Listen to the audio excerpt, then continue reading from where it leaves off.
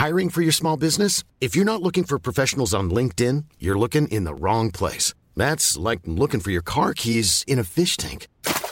LinkedIn helps you hire professionals you can't find anywhere else, even those who aren't actively searching for a new job but might be open to the perfect role. In a given month, over 70% of LinkedIn users don't even visit other leading job sites. So start looking in the right place. With LinkedIn, you can hire professionals like a professional. Post your free job on linkedin.com/people today. You're listening to the #1 motorcycle podcast in the Philippines. Sa Pasig lang, Brad. Butang sa Pasig eh. Metro walk lang tayo, man.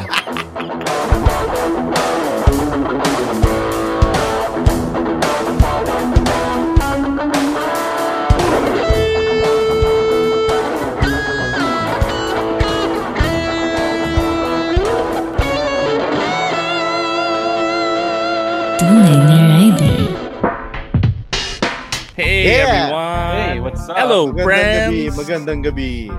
We're here with our 4th episode of 29 a Rider while we are waiting. Papunta na ba si Jay?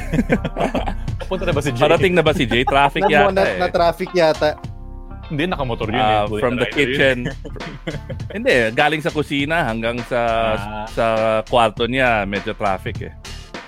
Pero while we're waiting for Jay, what was I gonna say? Yeah, please like our page And share the stream publicly. Public. Do you guys want to hop on to Mag-ming moto kaya muna moto? tayo. Oh. Sige, habang hinihintay natin si Jay. Oo. Oy Jay, saan ka? Tara na. Baka may internet issues. Pasok, Jay Taruc. All right, let's go with meme motto first. Dan. Kung saan matatawa ka at may inis ng sabay. Ba't wala si Iba? Nag-CR si Iba. Etong first ano natin. Sinunduan ko si Jay. Ay, uy. Andyan na? Andyan na. Anyway, Wala pa. Itong unang picture natin. Hindi naman to meme, pero to start the night, light and huffy. Enhance. Yan. Enhance. May kita mo rito yung nagtutulungan yung mga rider maski magkaibang kumpanya sila. Yung usual na nangyayari kapag may nasisiraan sa kalye, nadaanan ka ng isang rider din, Brad, gusto mo tulak ka na lang namin papunta dun sa gas station kung naubusan ka man ng gas? Yan, ganyan. Tinutulak lang ng paa. Actually, man, ako din ilang beses na ako tumirik sa kalye. As in, lahat na ng klaseng response medyo na-experience ko. Yung mga, boss, tulak na namin ikaw sa susunod na gas station. Tapos may isang nakakatawa, parang, boss, gusto mo picture ko kayo, tapos post ko kayo sa Facebook para may tumulong sa akin. O parang, okay lang. Di ko kailangan sumikat. Pero if kung non-rider ka, nakita mo yon, feeling mo magkaaway sila, di ba? Parang sinisipa niya yung... Iisipin mo, delikado yung ginagawa. That's true. Pero ito ang kailangan ng bansa natin ngayon, yung magtulungan. Unity. Kasi at the end of the day, maski magkaiba kayo ng kumpanya, mas malaki pa rin kita ng mga boss nyo. Actually. Next picture tayo. Ayun yung mouse. Kumagalaw yung mouse. Hinahanap ng mouse. Wait, medyo naliligaw lang si Jay, Parang nag-wrong turn siya. Tulungan ko lang siya. Maling date. Eto. Diba, barrier na naman. Wala, usapang barrier pa rin. Kasi last week, diba, tinanggal na ng IATF na parang, may barrier na lahat ng tao, di na natin kailangan. Hindi na namin kayo huliin. Kailangan pa rin eh. Pero kailangan pa rin. Technically, kailangan wait. Sandali. Medyo, I think Jay's found his way here. Okay. Pasok na natin. Sama ka na. Pasok ka na. Sama ka na, Jay. Hello. Hello. Pasok. Taruc. Andito ka Hello, pala. guys. Naligaw ako. Grabe. Good evening, Medyo good evening. mahina yung ways ngayon. Traffic. Traffic o rush hour, pare. Good evening, Iba, Jolly, and Buck. Good evening. What's up, Jay? Mag-good evening ka sa lahat Jay. ng ano natin, viewer. At magandang gabi sa lahat ng nakatutok sa Tunay na Rider. Happy to be here. Yeah. Tuloy natin yung bago mag-TNR or bago TNR tayo muna? mag-TNR of the week. Tuloy Mimoto na na natin, tapusin na natin. Oo. Game. Doon tayo sa usapang Shield. Yun. Yan. Walang katapos ang Shield. Pero yung Shield, yun ang topic nyo, Jay, di ba? Grabe yun. Grabe yung episode In discussion. Medyo discussion last epic yung Saturday. episode nyo sa Ride Radio, pare. Grabe, mga heavy hitters, di ba? Earthquake. Basta itong barrier ang pinag-uusapan, talagang emotional yung mga riders. Hindi mo maiwasan. Dagdag gastos eh. Una, compulsory. Tapos, pwede na raw yung mag-asawa, hindi na mag-barrier. Syempre, maraming bumili. So, yun. Naghalo. Pero kami, namimigay kami ng namimigay kami ng barrier. Tsaka, huwag kayong mag-alala. Meron paggagamitang yung barrier na yan, hindi lang sa pagra-ride. Marami. Next picture natin, Mr. Producer. Coming up, diba? Ayan.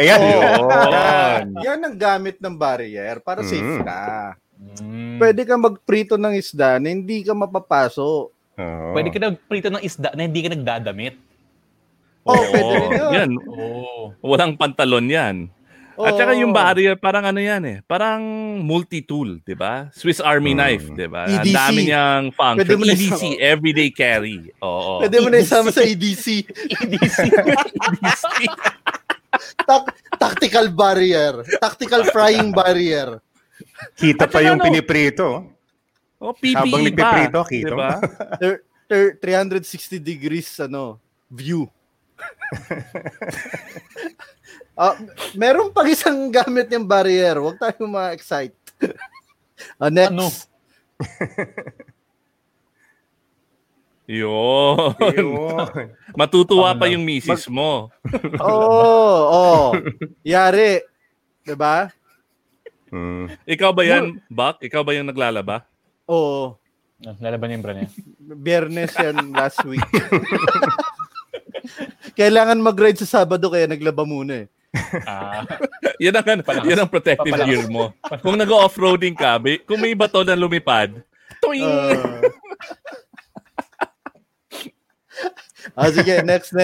Masyado ng graphic.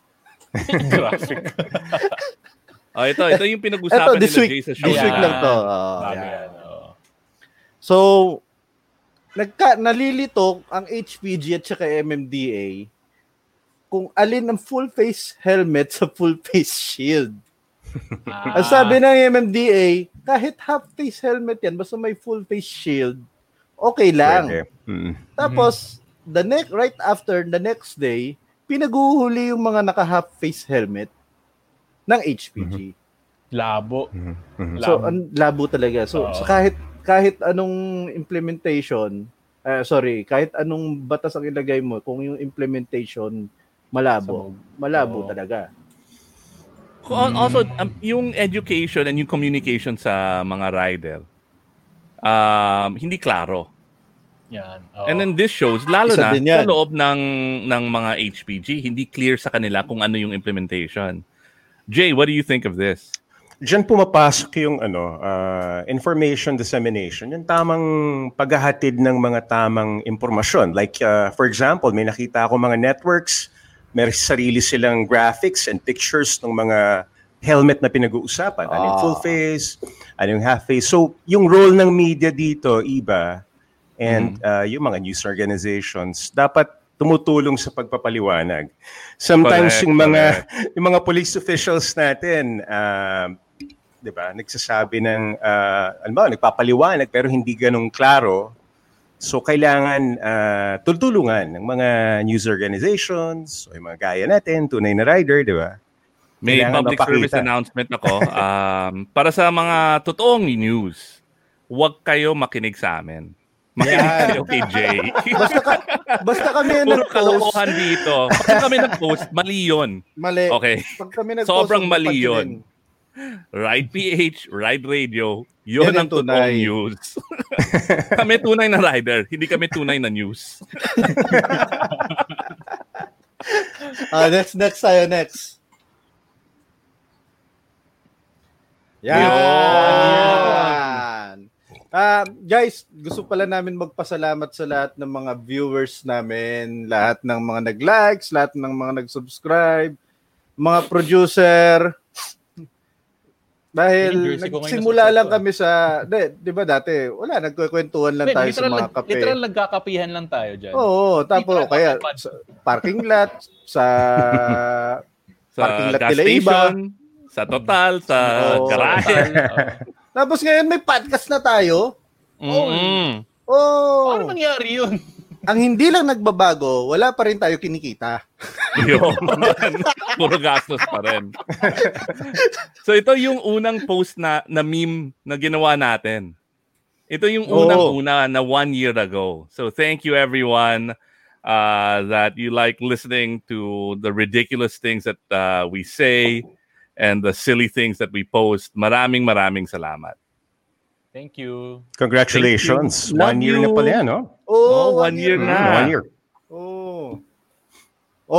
Next natin, yung Tunay na Rider of the Week. Tunay na Rider of the Week. Tago natin sa pangalang J. Taruc.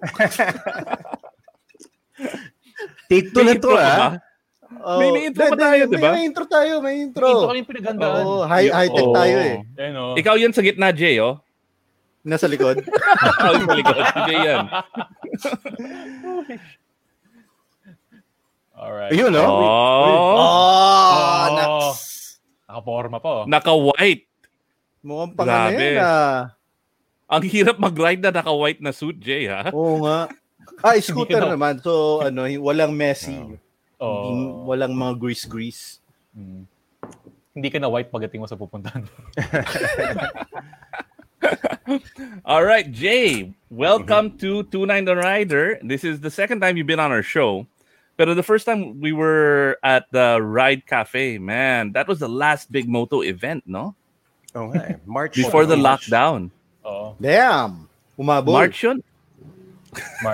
March nangyari yun. And nung kinagabihan, nagdeklara na ng state of medical emergency ang Pangulo.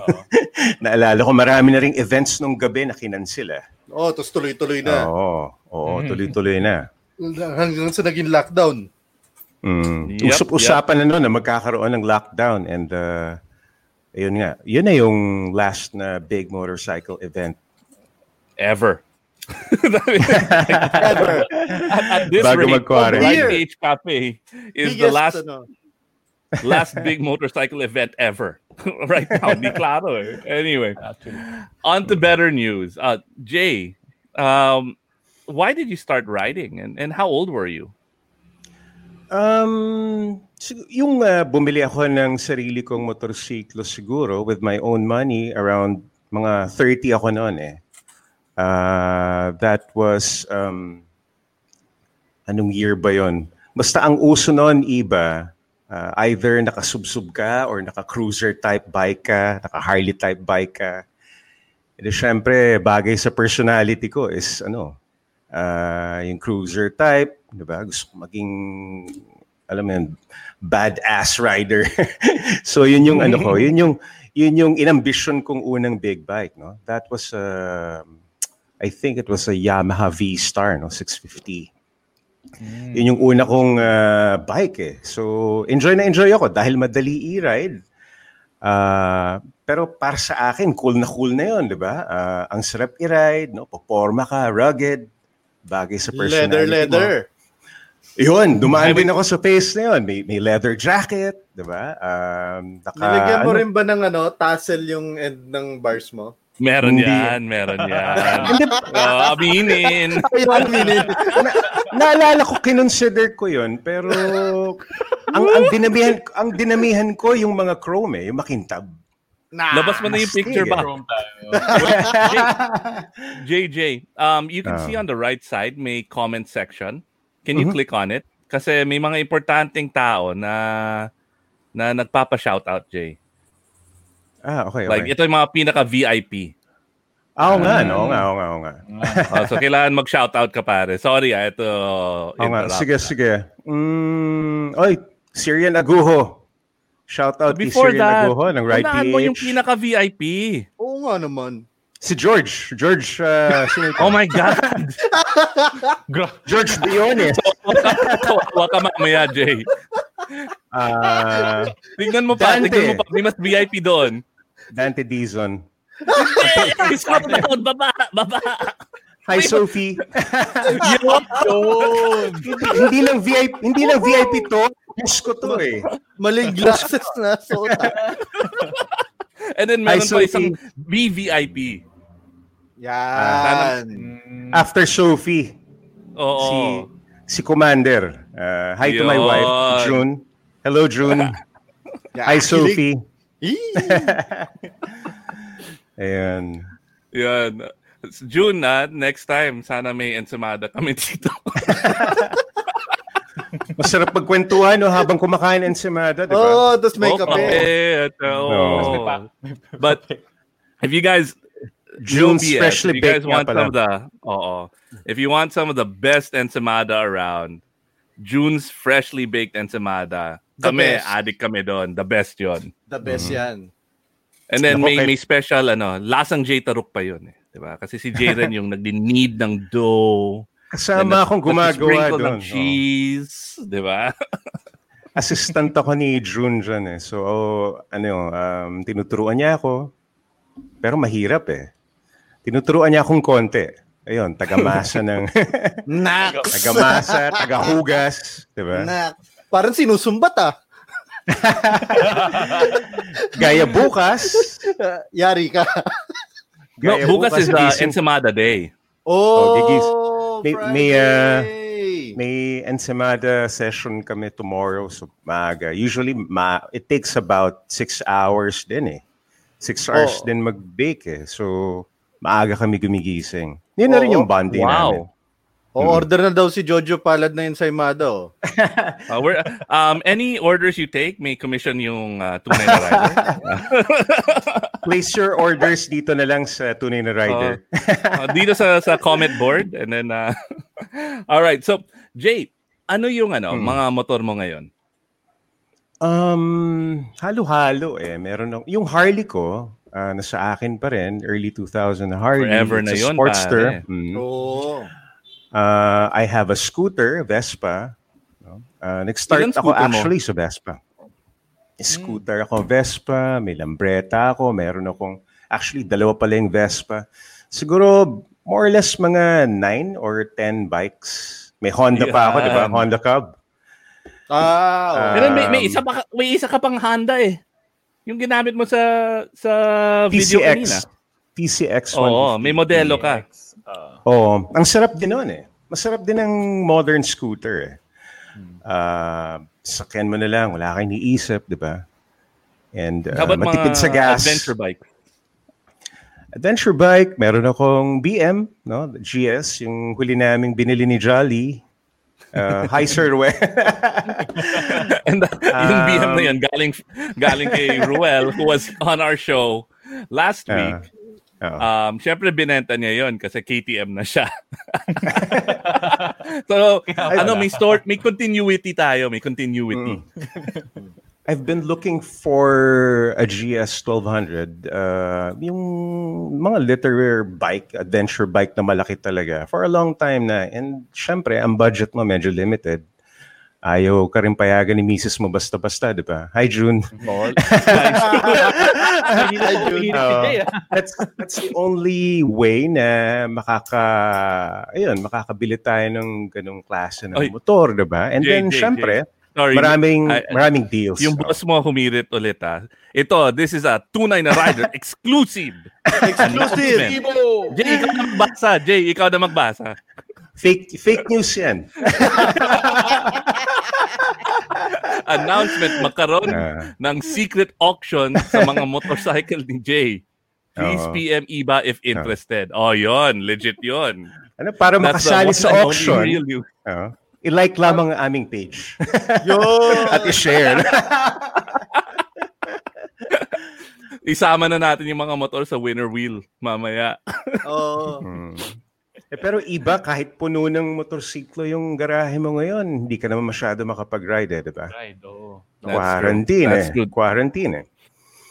Better But safe, now, man. I'm going back to riding bicycles na. Kasi kailangan mo rin palakasin yung katawan mo, diba? And at the same time, arawan ka rin, diba? Papawisan ka. So I think owning a bicycle wouldn't be a bad idea. Mga panahon ngayon. And it's also good cross-training for riding motorcycle. Of course. So, sorry, going back to the GS. That's also iconic. For a long time, people, because it's you and the GS were intertwined for such a long time, diba? Because of Motorcycle Diaries. Yes. Alam mo, naka-GS ako, tuwing nagpapagas up ako sa kahit anong gas station, lagi sasabihin ng gasoline boy, "Uy, boss, di ba ito yung motor ni Taruc?" Tuwing ako sa abot, mas maganda yung motor ko, kuya. Yun nga, GS na palagi. Marami actually nag-aakala na I own a GS, GS 1200. Siguro for 6 years, sinuportahan kami ng BMW. And of course, maraming salamat kay Gil Balderas. He believed in the show. At that time, wala namang kaparehong show yung Motorcycle Diaries. It was a pioneering show. We were trying... Iba, kasama ka nun, remember? Yep. Nag-i-install tayo ng yung mga camera pambahay, mga security camera sa helmet. Yep. Wala pang GoPro nun. Wala pang GoPro. Di pa uso GoPro. So we were very fortunate na sinuportahan kami ni Gil Balderas, BMW Philippines. And yung GS, ewan ko kung gano'n na siya kasikat. Siguro sa ilang mga riders, but at that time, wala akong masyado nakikita pa. Or dun sumikat. Yung mga bagong modelo pa yung ginagamit namin, mga demo bike. Kami ni na Toto. So, privilege din na matry out namin yung mga bagong models ng GS. And kung saan-saan nga namin nadali, iba't ibang bahagi, parte ng Pilipinas.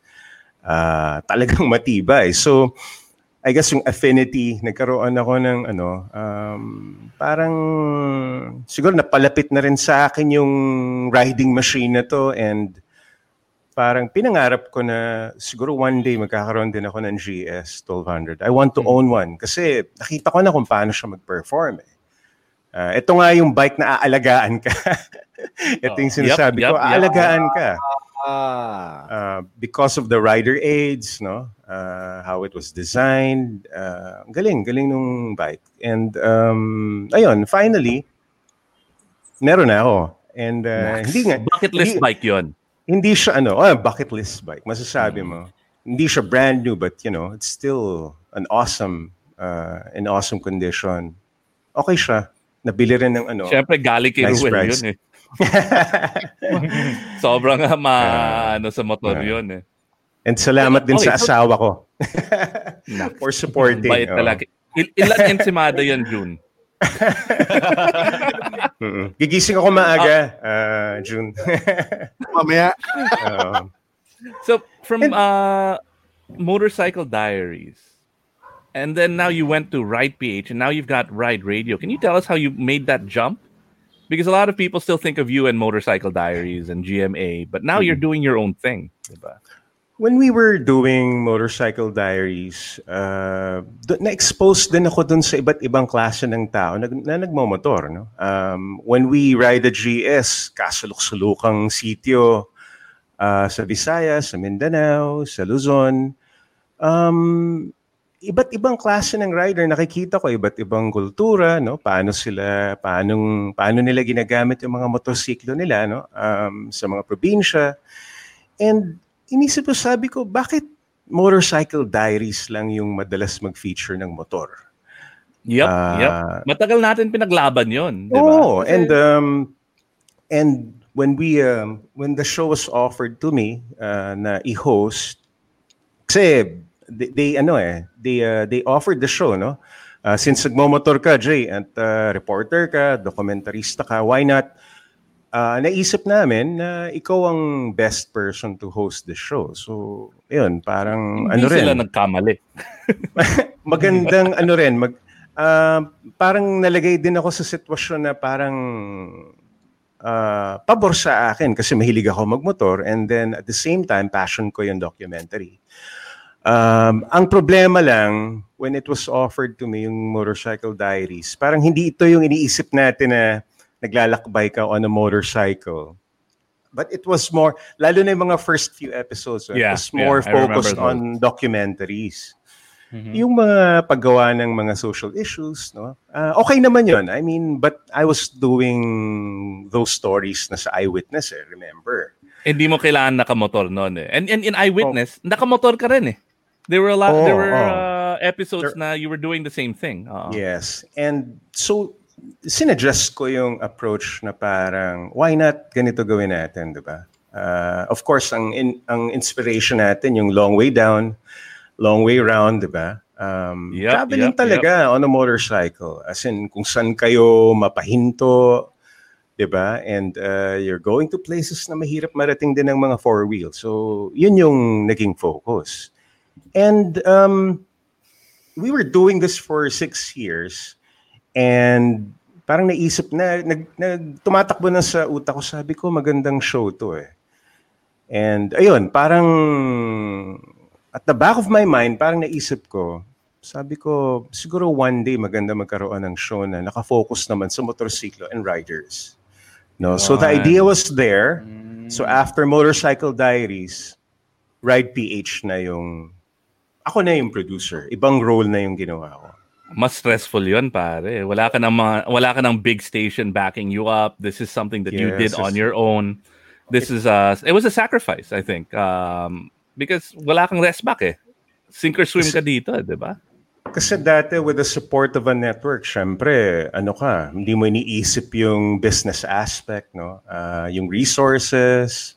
Iba pa rin pagka supportado ka ng network. Dito ko na-realize na sobra pala kaming pampered ni Toto before. When we were doing the show, no? Oo. Diba? Isang batalyon na 2 van yung nakasunod sa amin lagi. The support was there. May research group pa. Diba? Meron. May advanced team. Iba-iba. Maraming tao. May tagabili ng Jollibee. But doing Ride PH is, malayo. It was very different. We were doing it on our own, diba? With limited resources.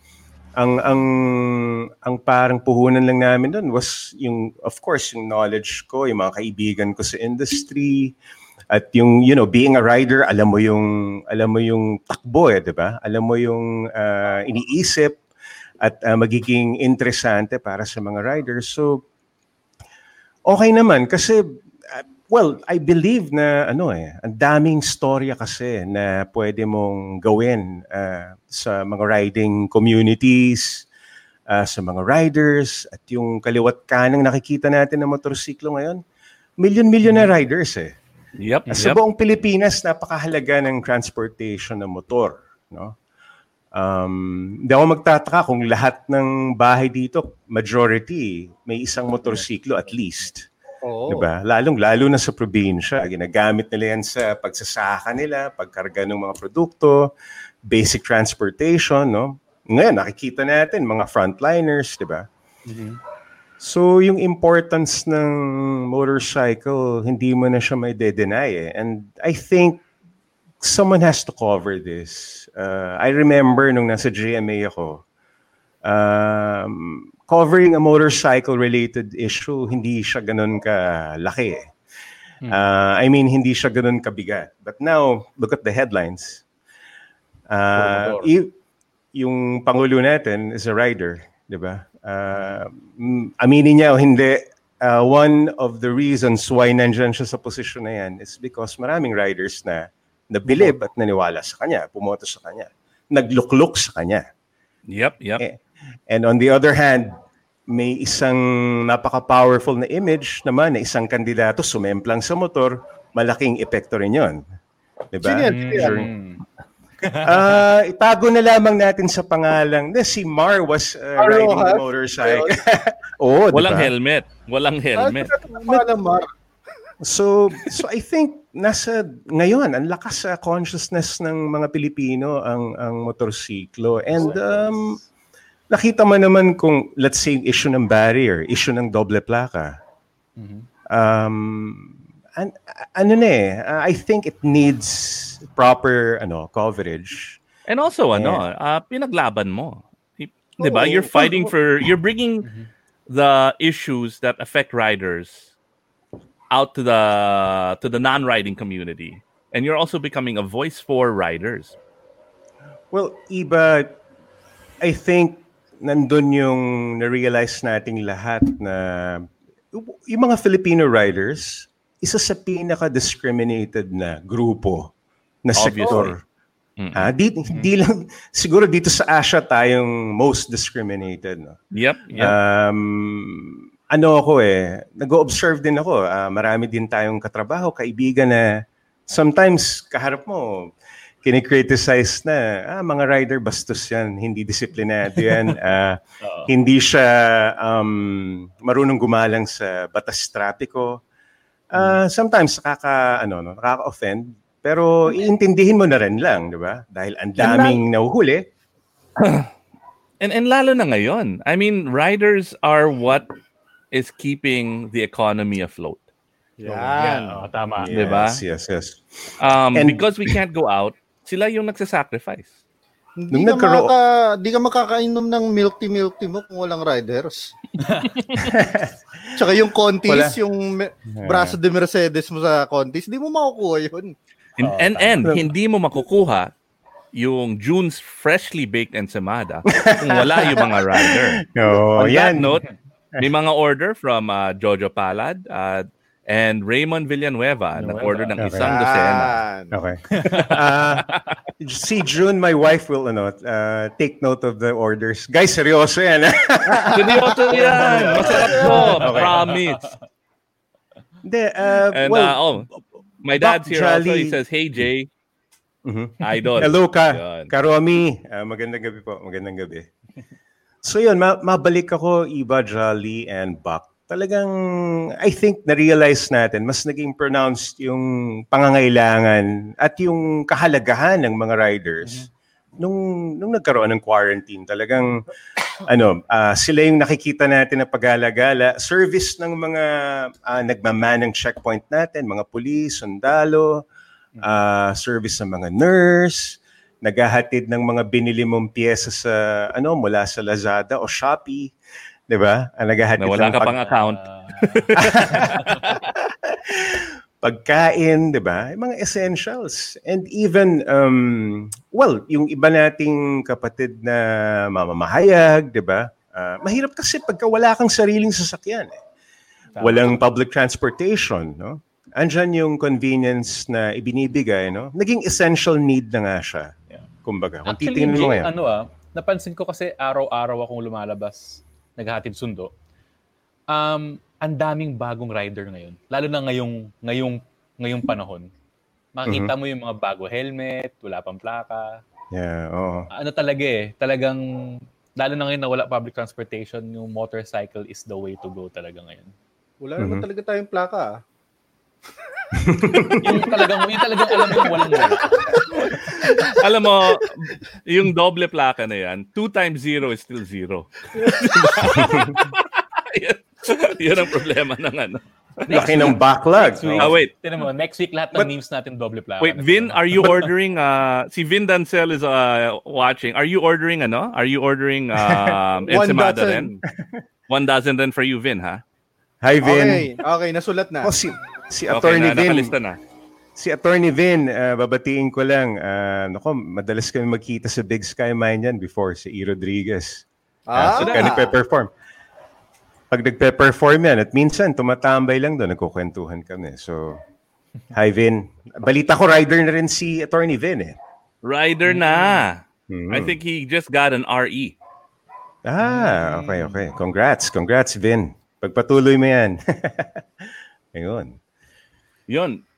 So, going from Ride PH, which is now more rider-oriented, and then you set up Ride Radio. What are you doing there that's different? Okay, Ride Radio is an idea na nung nasa GMA pa ako, naiisip ko na rin to. Actually, I went to a broadcast executive, no? Present ko yung idea. Sabi ko, sir, I think maganda kung meron tayong radio show na para sa mga riders. Rider ng ganito yung rider ng yan, Jay? Rider ng Oh. so ayun, sabihin ko na si Mike Enriquez, no? Sabi ni Sir Mike, si Buma, as we called him, no? Sabi niya, Jay, paano mo gagawin yung show na yan? Ang mga rider, 'di ba, nagmomotor yan. O paano sila makikinig sa'yo? Mahirap makinig ng radio show habang nagmomotor. But sabi ko, sir, ang mga riders minsan naglilinis ng motor yan, no? Nakabukas lang yung kanilang mga radyo, no? Naggagawa ng sirang motor o di kaya naghahandang pumasok. Pagka nadinig nila at tinatalakay yung mga issues concerning them, no? Tututukan ka niyan, susuportahan ka niyan. Nakita ko na sila kung paano sila sumuporta. And true enough, di ba? Nung nag-start yung Ride Radio, ang dami rin mga riders nakikinig sa amin. And yung idea ng magkaroon ng show ng Ride Radio, ipinanganak yan nung nag-i-air na kami sa Signal TV, sa One News. No, kasi lahat na tayo nakasama doon. Actually, kayo, first 2 episodes, no? Kayo yung mga unang kayo yung mga unang kasama. So, napagkamali ng Tulfo si Bak. 1 year na rin, more than a year. So, we're celebrating our first year anniversary then sa Ride Radio. And in our first anniversary celebration, ni-launch namin itong what we call the RPG, no? Jolly. Ano yan? Si Jolly, kasama ko na rin every weekend eh. Yun, RPG. Rocket-propelled grenade. Parang hardcore masyado yan, Jay. Hindi rocket-propelled grenade to. This is the Ride PH group. Okay. RPG. Ride PH group. Oo. These are, composed siya ng mga volunteer na riders na hinihinga namin ng mga reports, no? Mga live reports from time to time. Kasi na-realize ko din within the quarantine, kailangan natin ng yung mga accurate na information na kasi bumaha ang fake news iba di ba? Dali magbalita ng kung ano-ano. So sabi ko para makatulong tayo, dalawa yan actually. So we launched yung Ride PH online news and then itong RPG. Ano yung RPG na yan? Yung RPG is so group of reporters to, volunteer na mga team members ng RPG ay pwede naming hinga ng mga live reports, no? Kung saan-saan naka-deploy. Alam mo, ang Pilipinas, may rider yan sa Luzon, Visayas, Mindanao. And just last week, meron kaming RPG reporter, no, volunteer, nag-ulat live mula Masbate kasi nagkaroon ng earthquake doon, di ba? Magnitude 6.6. So he was there, rider siya. Hininga namin siya ng report. Ang isa sa mga inspiration ko dito, Iba, is my dad. No? Yung ginagawa nila... Hindi ito original idea ni Jay Taruc. Because baka feeling ng mga viewers natin na ang galing naman ni Jay. Kinopya niya to. Inspiration. ang inspiration ko talaga is my dad. Nung isa DZRH actually, Yep, yung ginagawa nila doon, they have this group called Operation Tulong. Okay? Operation Tulong, mga volunteer taxi drivers to. Kasi ang logic doon is ang mga taxi driver pakalat-kalat yan, nagro-ronda yan, nagro-roving yan. And pag may nangyari, sila kaagad ang makakakita at may ulat nila on the spot. Tama. Pero at that time, syempre, wala pa namang mga cellphone, wala pa tayong mga smartphones. Itong mga to nakikitawag sa telepono, landline, no? Mga payphone. Mga phone booth. And then doon pa lang sila makakapag-report, no? Doon pa lang nila maihahatid yung ulat. But now, ang daming riders nakakala to sa Metro Manila, 'di ba? Outskirts ng, 'di ba? Nandiyan sa Bulacan, nandiyan sa Cavite, 'di ba? Nandiyan sa Laguna. O di hinga natin sila ng report if they want, 'di ba? And halimbawa, magtatanong lang tayo na sino malapit dito sa area na to, baka pwede mong silipin. That's brilliant. That's brilliant. I mean, I'm sure your dad would be like, this is an amplification, adding to what he did, what he started. Thousands kasi din ang every day nakikita naman natin sa traffic dito sa Metro Manila, no. Sila yung nakakalat, no. Sila yung may smartphone palagi. Ngayon, mas powerful pa, mas empowered pa sila. They have a proper camera. They have live capabilities. Iba, before sa network. Bago ka makapag-live, no? Dapat may microwave ka. Microwave, di ba? ENG van, no? SNG van. Meron kang mga Sat phone. Kumbaga, ilan yung personal na kailangan mo at napaka-expensive. But now, kasing laki lang ng smartphone ang tapat niyang mga yan. And on the spot. That's really powerful. That's really powerful. You can report anywhere. So next level citizen journalism. Yep. It has been going on. Bakit, 'di ba? Marami tayong nakikita na talagang nagpapahayag, no, nagre-report, no, at nagko-cover na rin. But ba't hindi natin itapang riders? Madaming riders nakakalat at meron silang sasakyan na madaling pumunta from point A to point B, mas mabilis kang makakapag travel, no? And tsaka mga riders organisado din . They have their own clubs. So mas madali. Yung network mo kumbaga in place na siya. You just need to tap them and sinong willing mag-volunteer. So ang palagi kong sinasabi, itong mga to nagsasakripisyo to . Gumagasta ng kaunting panggasolina nila, di ba? And siguro may load, sarili nilang load yon. But yun nga sinasabi ko, hindi naman lahat pera talaga lagi. Di ba? Sometimes... And also, the other thing about riders is, these guys have guts, di ba? You were telling me na pati sa Holo, may RPG ka doon, di ba? This coming Saturday, no, magkakaroon tayo ng report, no, from that area kung saan, sa Sinamang Palad, no, nagkaroon ng trahedya doon, may bombang sumabog, twin bombing. Ako palaging syempre yung motorcycle bombs laging ginagamit ng mga terorista, no. Yun nga, nagagamit pa sa isang negatibong aktibidad. Diba? Sinisip pa nga nung isang senator . Wait, I just want to do may nagpapa-shoutout pare. One frontliner, one of the good cops na kaibigan natin na rider, magaling na rider to, si Nico. Pa-shoutout po bago mag-check ng mga QCPs dito sa Puerto Princesa City, Palawan. Godspeed to tunay na rider and Godspeed Boss J. Pare, magaling na rider to. Godspeed din, Nico. Nico, ingat ka dyan. Ingat ka dyan sa Palawan. So, yun. Information, iba. Alam mo, marami ring riders na, passionate din sa pagkukwento. Mga storytellers. Yun nga siguro pag mahilig ka maglakbay, mahilig ka rin magkwento, no? Kasi gusto mo ring i-share kung ano yung nakikita mong magagandang tanawin, di ba?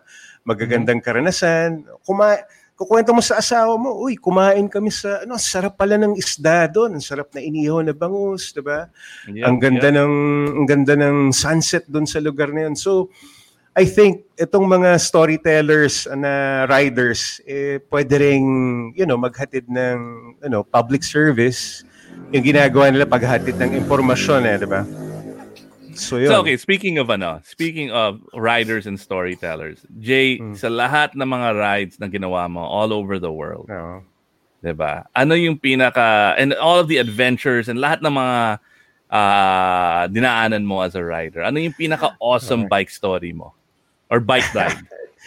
Okay, I was watching your conversation with Dino and Sir Ruel, no? Iniisip ko nga, baka itanong nyo sa akin yan eh.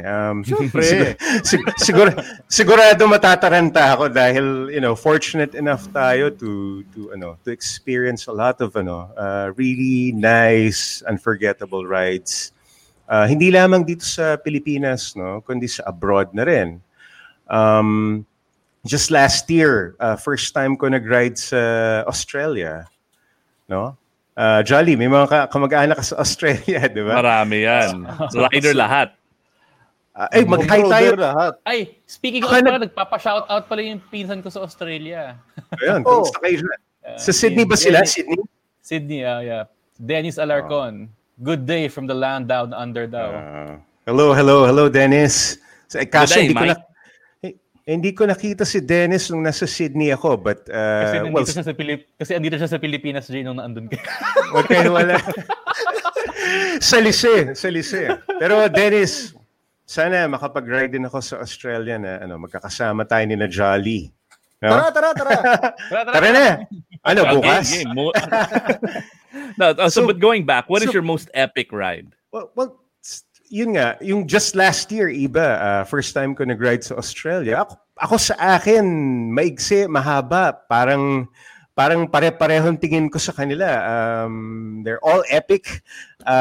Hindi ko talagang ninanamnam ko bawat ride kasi lalo na kung bago sa akin. No? So, Potty Road is a famous ride yan sa Sydney. Parang marilaki natin yan. Yung Potty Road, maraming twisties. Ang ganda ng kalye, makapit yung kalye, pero marami ring aksidente.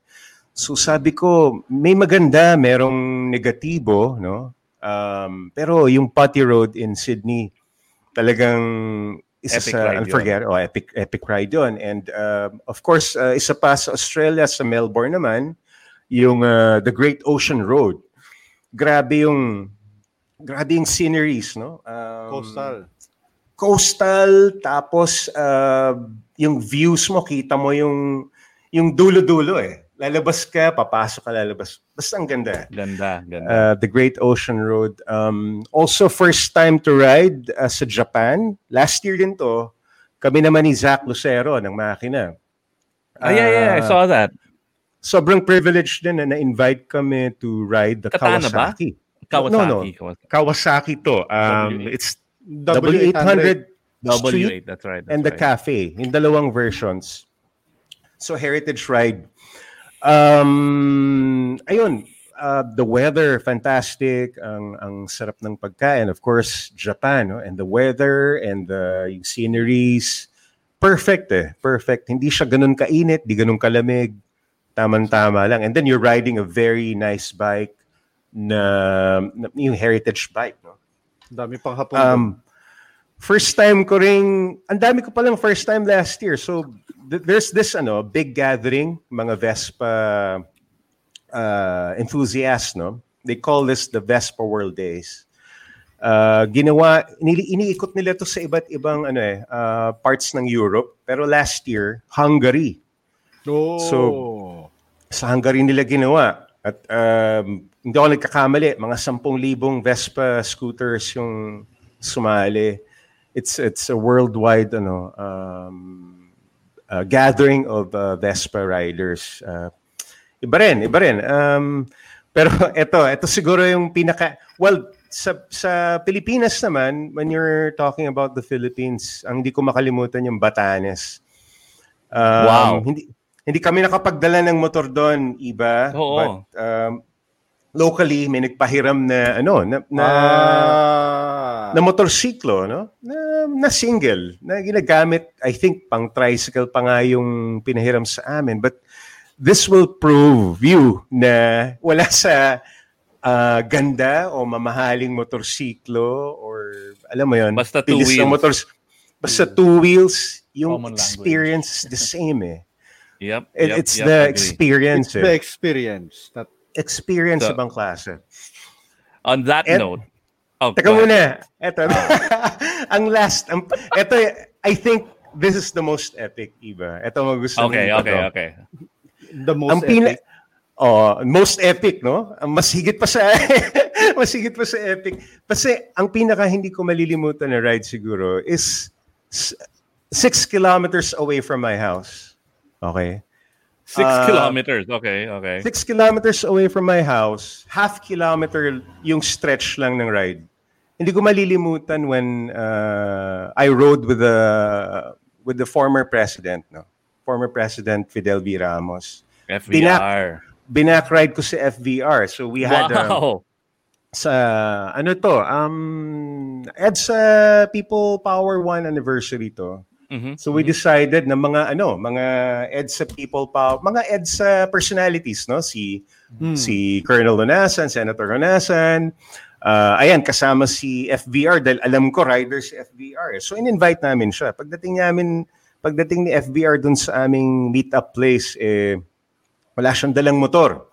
Sabi ko, Mr. President, nasan po yung inyong... Kasi alam ko, naka-Harley siya eh. May Harley siya. Sabi, nasan po yung motorsiklo ninyo? Sabi niya, wala akong motor na dala eh. Sabi, paano po kayo magra-ride? Magba-backride ako sa'yo. Kinilig ka. That's epic, man. Bro, hindi niya sinabing magba-backride siya sa akin. Walang pasabi eh. Basta, siguro naisip niya lang nung time na yon. And yun yung medyo nakakatakot. Baka ma-aksidente kayo at oo nga eh. Diba? Stressful yun. Makasemplang ka ng isang dating presidente. But it was ang dami mong matututunan kay FVR. Dami niyang kwento. Of course. Dami niyang kwento. So yun. Mahirap. Okay, so speaking of FVR, si Attorney Luis Miguel, party list na to. Uy. Kailangan daw natin ng insider in Congress, sabi ni Attorney. Good evening, Attorney. Yun. Hey, Luis, what's up? Now, Jay, final question for Tunay na Rider of the Week. Okay. What does it mean to be a Tunay na Rider? Anong Tunay na Rider para sa'yo? Siguro to define yung tunay na rider, ang masasabi ko dyan is yung natutunan ko all these years I've been riding, no. Iba't ibang klase ng rider ang nakikilala ko. And yung mga quality siguro na natututunan ko sa kanila, yung unang-una handang tumulong. Pag na-disgrasya ka, nakita ka nila, hihinto yan. Palagi. Kahit mga anong rider. problema.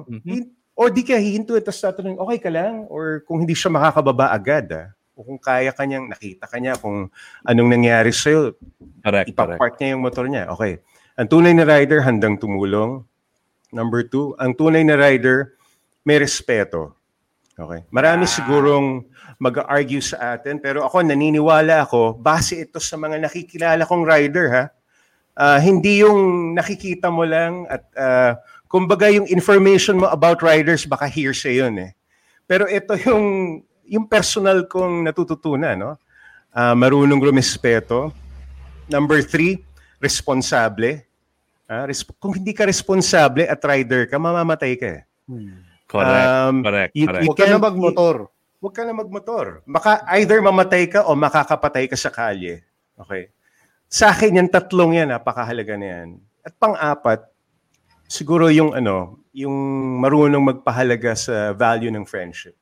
Pagkakaibigan. Para sa akin, hindi ka tunay na rider kung wala kang pagpapahalaga sa pagkakaibigan. At yung friendship ay napakahalaga sa lahat ng rider. That's why nagra-ride tayo.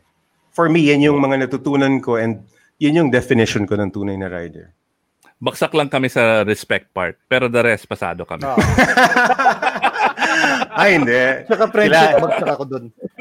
Siguro ma-share ko lang sa ating mga fans ng Tunay na Rider itong tatlong to, madalas ko ring makasama, and siguro kolokoy lang sila sa kanilang Spotify and mga FB Live, but they're really good friends, and I respect them.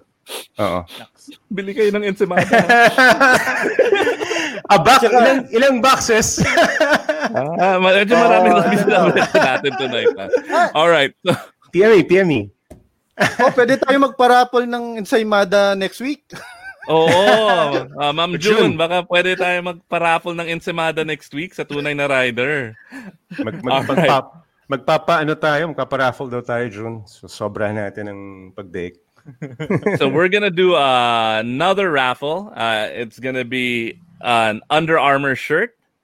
Guys, you can still win. All you have to do is share our feed and like Tunay na Rider. Make sure it's public para makita ng producer namin yung pagka-share nyo. All right, si June kasama. All right, spin that wheel. Sana manalo si June. Spin that wheel. Spin that wheel. May daya ba to? Nadadaya ba to? Wala? John Fabrigar. All right, pero puro tropa naman yung nananalo. So, by the way, hindi walang daya yun. Congratulations, John. Congratulations. Si John Fabrigar, gumagawa yan ng mga psychedelic na t-shirt. Tulad nitong suot ko. Suot mo ngayon. Yan. Galing sa kanya yan? Galing sa kanya yan. Uy, baka may big sizes yan. Meron. Sabi ng daughter ko, usong-uso daw ang tie-dye ngayon. It's coming back. It's coming all back ng tie-dye. Nag-aral pa to sa teacher niyang Russian. Wow. Oh, tsaka magaganda yung gawa niya kasi nagsa-psychedelic talaga tong maman to. Huwag mo na pagkitin yan sa live, dude.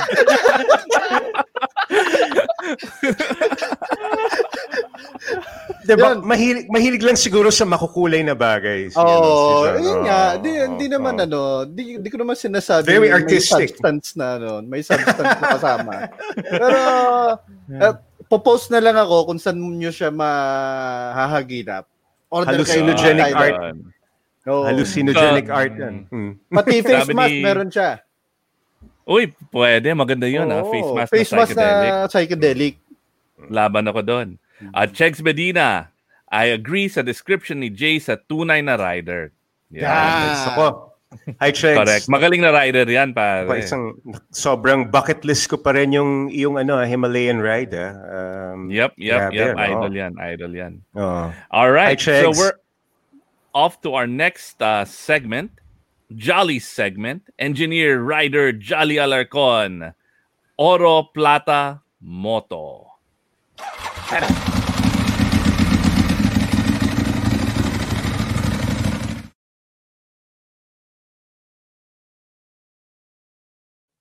Yun, panahon na. Blitz natin to, Jolly, Pabilisan ba? Wait lang. Oo. Napasarap kwentuhan kay Jay. Oo nga. Pero ito adventure bikes, ito na talaga yung bagong trend. Diba? Hindi bago. Matagal na trend yun. Pero talaga sumisipa. Mga 10 years ago, diba nga, sabi nga ni Jake, kung hindi ka cruiser, sports bike wala pang adventure bikes talaga nun Pero ngayon, everybody's in the adventure bike market. Lahat ng brands. One of the biggest brands na lately lang na in-unveil is the Suzuki. Yung bago nilang V-Strom. XT 1050. 1050. Retro na retro. I like it. I like the look. Ganda ng parang color. Anime. Parang Robotech. Ibang-iba yung itsura niya dun sa dating mga V-Strom. So, dun sa mga dating mga old school na riders, yung mga mahilig sa Paris-Dakar, makikita natin dun sa next slide natin na it's really based doon sa lumang DR800. Yun. DR800, Enhance. Zoom natin ulit. Enhance. Siri, enhance. Ayun. Voice activated pala. Yung voice activated namin, hindi Siri, Ryan. Yung nakakatawa dito sa DR800. Ang pogi. Hindi pa siya adventure bike eh. Kasi wala pa yung concept ng adventure bike noong 1980s. Dual sport bikes yan, di ba? Dual sport ang tawag nila before. Dual sport. Mga big enduro. On-road, off-road bike. Okay. So, ganda. Yan, ano siya Suzuki took a book from their katana. Di ba when they released the katana na based doon sa hand-smooth katana noong 1980s, pumotok sa tao. Talagang, it was a big success. So I think they were trying to pull a katana dito sa V-Strom ngayon. Gawin natin mukhang 1980s. I like it. Pero yung kagandahan ng V-Strom, it may look like a retro bike, pero technology-wise, sa next slide, yung engine, ang ganda ng technology that they implemented doon sa V-Strom. Typical yung V-Strom, ever since they released the V-Strom, yung engine na yan was relatively unchanged. So, it's a V-twin engine, kaya nga V-Strom. Dual overhead cam na 4 valve. This year, ginawa nilang twin spark. This year pa lang. Twin spark. So, twin spark siya. Then they modified yung cam lobes na yung valve overlap, mas matagal. Tapos, mas malaki yung intakes. It was making 15 more horsepower than last year's model. Wow, that's a huge improvement. So, to make things short, pinatuli nila yung makinang yan. Over-squared engine. One of the noteworthy things about the engine is that it's over-squared. From an engineering standpoint, over-squared means mas malaki yung diameter ng piston kaysa dun sa kanyang stroke. Huh? Okay. Malaki yung diameter pero maliit lang yung stroke. So short stroke. Short stroke. Yun. It's a different term. Short stroke siya. So meaning mas maganda mag-rev. Mas rev high RPM. Yun. High RPM, rev happy siya. Kasi di ba pag mga V-twin, sa isip natin Harley, di ba? Long stroker. Ganun eh. Ito baliktad. So it's still a V-twin, pero ano siya, parang ganun, yung sound effects, di ba? Ano ulit ba? Yan, ganyan ha. Oh my gosh. Tapos tinaasan din nila yung compression ratio. Tapos ang kagandahan pala nito, si Suzuki, may special silang trademark na SCEM, which is yung Suzuki Composite Electrochemical Material. Na coating doon sa cylinders. Paano ba gawing short? Wag na. Next. Wag na. Next. Coating. Matibay yung makina. Okay. Matibay yung makina. Next slide. May nanonood ba taga Suzuki? May nanonood ba taga Suzuki rito? Wala. Hindi naman tayo sa sponsor nun eh. In addition dun sa engine improvements, rubber mounted. Yan. Ito yung clutch. Ganda ng clutch ng Suzuki. Putol yung clutch. Pasag yung clutch. Cut away. Cut away kasi yan, Bak, para makita. Basically yan. Ang linis na mag-cut, ha? Oh, laser. Ano yan? Iba CGI kasi. Pero yung ganon. Ang hirap niyo kausap. Pero basically, pinapakita ko sa picture na yan, may sleeper clutch siya. Standard din sleeper clutch. So halos lahat ng mga bikes ngayon, naglalagay na niyan. May sleeper clutch. Pero kasi nakakatawa, trademark yung term na sleeper clutch. So di nila pwedeng tawagin sleeper clutch. So parang Birkenstock si KTM, clutch yun. May power assist clutch. Diba? May power assist clutch si KTM. Si Suzuki, may intelligent ride system. Fancy name. What a fancy name. So typical yan. So next slide please. Crocs clutch. Crocs. Yon. Suzuki, well-known sila na lahat ng parts sila outsourced di sila nag-outsource. Laging Japanese-made lahat. So dito, nationalistic. Oo. Yung calipers sila lahat, Tokiko yung gumawa. Tokiko. Japan, yung mga sikat ng Tokiko gumagawa ng preno ng kotse. Tokiko. Tapos Nissin. na brake Nissin. calipers. Not to be confused with the Nissin Cup Noodles. Nissin gumagawa sila ng preno. Hindi siya instant preno. Ay, wala na akong preno. Lagyan mo ng tubig. 3 minutes, meron na. Tapos Kayaba suspension. Kaya ba? Kaya ba? Kaya. Kaya.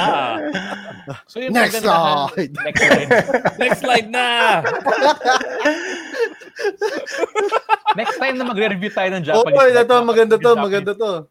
I like the display. Ito pinakamalinis ko nakitang TFT sa mga bagong motor. Ganda ng TFT screen, no? At saka ang kagandahan nito, ang nakikita mo dun sa display, may SDMS at saka TC, which is may traction control system siya, si Suzuki, na 3 modes. So may 1, 2, 3 at saka off.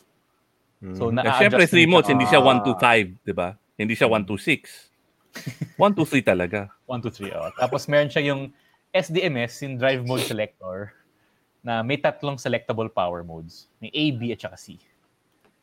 So, napaka nung Japanese talaga mag-design. Pero baliktad talaga sila magsulat, CBA. Men, right to left sila magbasa kasi. Pati numbering. Correct. Galing. Phone connectivity, Jolly, wala. Dito nakakonekta sa phone wala mo. Siyang phone connectivity, pero meron siyang charger ng cellphone. Sa lower left, no? Ayun. May butas ng saksakan ng USB. Parang lighter charger. Siguro so, pwede mo gamitin sa angkas. Pwede gamitin sa angkas. Tsaka grab. Ang Touratech ba makes accessories for adventure bikes na like Suzuki, halimbawa, ito. Meron. May nakita ko sa catalog nila. Tsaka Africa Twin, meron. Nice. So, in this Oro Plata Moto, may special gear review because Jay is here. Tayo. Kasi gear review. Lahat ng riders nagsusuot ng ganito in one form or another. And this is our first ever Moto gear review. Nagpasikat ito. Sino ba nagpasikat ng gear na to, Iba? Parang hindi ko naalala. Pero I think once we start the slides, magigets na nila. Ito yung special. Usually si Jolly yung gumagawa. Pero ito. Grabe. So, ito, we're gonna review bandanas. Bandana ba yun yung suot mo? Bandana yan. Cambodian bandana. Yun, may bandana si Jay, kayo. Ayun meron lagi may bandana talaga lagi sa bulsa si Jay. Bro, akala mo ikaw lang? Multifunction. Kami rin, meron rin kami. Malaki pa. Malaki pa. Yung sa akin microfiber. Bak di naman bandana yun. All right, next slide. So Jay, paano ba magsuot ng bandana? Yung proper way. Can you show us? Live demo. Yan. Can we full screen natin kay Jay? So lahat kami magsusuot ng bandana. Handa niyo yung bandana niyo, guys. Ito medyo antique. Full screen natin kay Jay. Yung isang J. Hindi ako. Si Jay. Okay. Ako usually ganito lang ginagawa ko. So, from square, itutupi ko lang siyang ganon, parang triangle. And then, yun, tatali ko na siyang ganon. Ayan. Tapos tali ko lang siya. Bubuhol ko lang siya sa likod. Okay? Gets niyo ba? Ganon lang kasimple. So, gagawin niya lang triangle, tapos bubuhol niya lang sa likod. Yun. Okay, guys? guys. Tama ba yung pagsuot namin? Patingin. You know. Si Bak, di ka naman tsura mo, di ka magbubuto. Si Bak parang parang terrorista Jihadist. Hindi naman. So, Jay, what are the pros of bandanas as motorcycle gear? Syempre, yung pawis ng ulo mo, di ba? Hindi didikit sa helmet mo, di ba? Para siyang parang balaklava, di ba? Head sock. Na multi-use. Nung wala pang balaklava, yan ang ginagamit. Yes. Oo. Nung time na nagsa-start ako, like, syempre, cruiser rider ako. So, ang bandana is really an essential, accessory ng, di ba? Pagbaba mo ng, motorsiklo mo, syempre, helmet hair yan eh. So, you have to, hindi naman bagay kung baseball cap eh, di ba? Or any cap. So, nakabandana. Usually. Tama. Pero it's highly useful yon. So yun ang ano yung story ng bandana mo, Jay? May story ba yon? When I was starting sa GMA, kasi rugged yung minsan papasok ko diyan, punit-punit yung pantalon ko, 'di ba? Medyo ang music mo medyo rock and roll, 'di ba? Yeah, rockers pala to si Jay. Punk's not dead. Rockers. Jeprox. So, siya? Ayun, parang I found it na practical na pwede mong ibulsa, pagpawis ka na, pwede mo siya itali sa ulo, pwede mong pamunas. And then, ayun, nag-stick na sa akin, naging image ko na, dahil lagi ako nakabandana. It became my identity. Pag sinisipon. Let's bring the bandana back, Jay. Let's bring it back. Ngayon, pwede mo siyang gamitin ngayon na parang pag COVID. Mask. Pwedeng mask. Nakikita ko, ginagawa ng iba. Ginagawa nilang parang face mask eh. So, ayun. Multi-purpose. Alright. Uy, so medyo hardcore ka pa. Maganda yung sabi dito ni Gili Dulalia. Dapat may bandana. Ang tunay na rider. Oo nga. Gawa tayo nun. Tunay na rider bandana. Pwede na tayo magpa-pre-order. Bandana may kasamang ensemada. Alright, so we're gonna do one more giveaway. Can we bring up the Wheel of Winners? Teka, ano papamigay natin? Under Armour ulit. Under Armour ulit? Yeah. Dami talagang pamimili na mimigay. Grabe, dami talaga, pare. Sobrang swerte tayo sa mga thank you, sa Under mga Armour. kaibigan. Maraming salamat, Under Armour.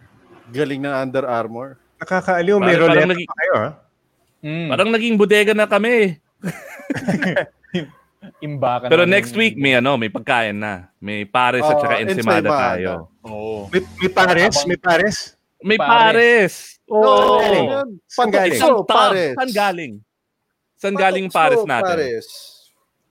Ikaw yung binigyan ng pares. Hindi. Pero ang gusto ko talaga yung sausage, yung masarap na sausage ng El Pago sausage. Yari! Kailan kaya ulit ako makakatikim nun? Alright, let's spin that wheel. Uy, kasama na ako sa raffle, hindi pa rin. Hindi ka nag-like eh. Uy, si Benji sa Klolo. Pare, naalala mo to? Siya yung tumulong sa akin nung na-flatten ako. Yung taga-Shell. Pare, iba. Going to what, yung definition ni Jay ng tunay na rider. Yan. Si Benji, isang tunay na rider. So, pupunta ako sa podcast. Late na ako. Then, na-flat ako. So, pumunta ako sa isang gas station, magpapahangin. Ay, sir, hindi ka namin matulungan. So, I went to another gas station, yung Shell. Shell. Sobrang helpful ni Benji. So, empleyado to ng Shell, Oo, punit na yung interior ng motor ko. Nako, wala na yun. So, hindi na mahanginan. Late na ako sa recording. May guest kami. So, stress na stress ako. In-offer ni Benji sa akin, one of the gas guys doon sa Shell, yung motor niya. Para hindi ako kilala. Hindi ako si Jay Taruc, 'di ba? Maintindihan ko pa kung na-flattan si Jay Taruc, may shooting, may recording ako, 'di ba? Sir Jay, 'di ba? Mukha pa'di ba? Mukha pa akong gangster, 'di ba? Pinapahiram yung motor niya. Pinapahiram niya sa akin yung motor niya. And I was like, no, I can't do that. So what he did was, tumawag siya ng habal-habal. So I was able to get to the podcast recording. it doesn't end there. Iniwan ko yung motor. And then magkasama kami ni Buck. So si Buck went home to get his pickup to help me. Mm-hmm. When I got back to Shell, pare, pinalit niya yung interior. Okay na yung bike ko. Pinalitan niya. And then, siya pang gumastos. Hindi ako kilala, ha? So, nag-iwan lang ako ng pera doon sa security guard. So, nakauwi na nung gabing yun eh. Oh, wala na. Late na kami natapos mag-record eh. Pare, yan ang tunay na rider. Yeah. Maraming salamat, Benji. Saludo kaming nasa tunay na rider. Saludo kami sa'yo. Galing. Thank you so much, Benji. Thank you, Benji. Hanggang ngayon, pare. Naluluhan na si Ibo. When Buck saw me, naiiyak ako noon, pare. Kasi hindi mo akalain na may ganon klaseng tao. Pero rider, ganon talaga. Rider yun. Tunay. Yan. On that note, I think it's time to wrap up our 4th episode of Tunay na Rider. Thank you, everyone. Woo! Thank you, Jay Taruc, idol, kaibigan, ensimada maker. Tsaka pag nanalo, congressman na rin. Oo, congressman. Party list. Diba? Iboboto namin. We will campaign for Jay Taruc. May legal team ka na, si Miguel. Oo nga. Oo. And then next week, who are our guests? Jolly? Nako, malupit tong guest natin next week. Oh, sino yan? Si Carl Aguilar tsaka si Jerish Abak ng yan yung Tokwa, di ba? Tokwa Boys. Next week. Ngayon Moto Build season ngayon. Medyo may bakbakan ngayon doon. So abangan nyo kami next week. On Thursday, 8 p.m. Wait, teka, iba, pwede ba mag-plug? Go for it. Si Jolly. Nakadami ka ng plug ng Ensemada. Oo nga. Yung mga shows like yung Ride PH season 5 malapit na, ha. Abangan Uy. Next when? In a few weeks within September. September. Ano yung mga segments ni Jolly doon? Meron siyang Nax segment. Jolly? Nax. Sana hindi mali-mali rin yung mga sinasabi mo doon, Jolly, katulad na tunay na rider. Pogi yun. And then, every Saturday, Ride Radio, 5 to 6 p.m. Sana maki-join din kayo, makitambay din kayo. Ayun, marami tayong dinidiscuss na topics doon. Ayun, kasama ko naman doon si Jolly. So, ayun, see you there, 5 to 6, 1PH sa Signal TV. At meron ding FB and YouTube. So, you guys can tune in then. Yun. Pero nag-abangan, we watched last week, wala si Jolly eh. Signal. Jolly, ayusin mo na signal. Bumabagyo eh. Pero ngayon, okay yung signal mo Okay yung signal mo ngayon. So, Jake, we're hoping bumili ako ng 50-meter LAN cable eh. Alright, so anyway, catch Jay. Thank you, Jay, for the support. Man, we love you. Boss June, maraming salamat sa Ensemada. Sana happy ka. And then we will be raffling off Jay's bikes within the week. What? And that's it for Tunay na Rider. Woo! Peace. Bye-bye. Ride safe. Woo! Group hug.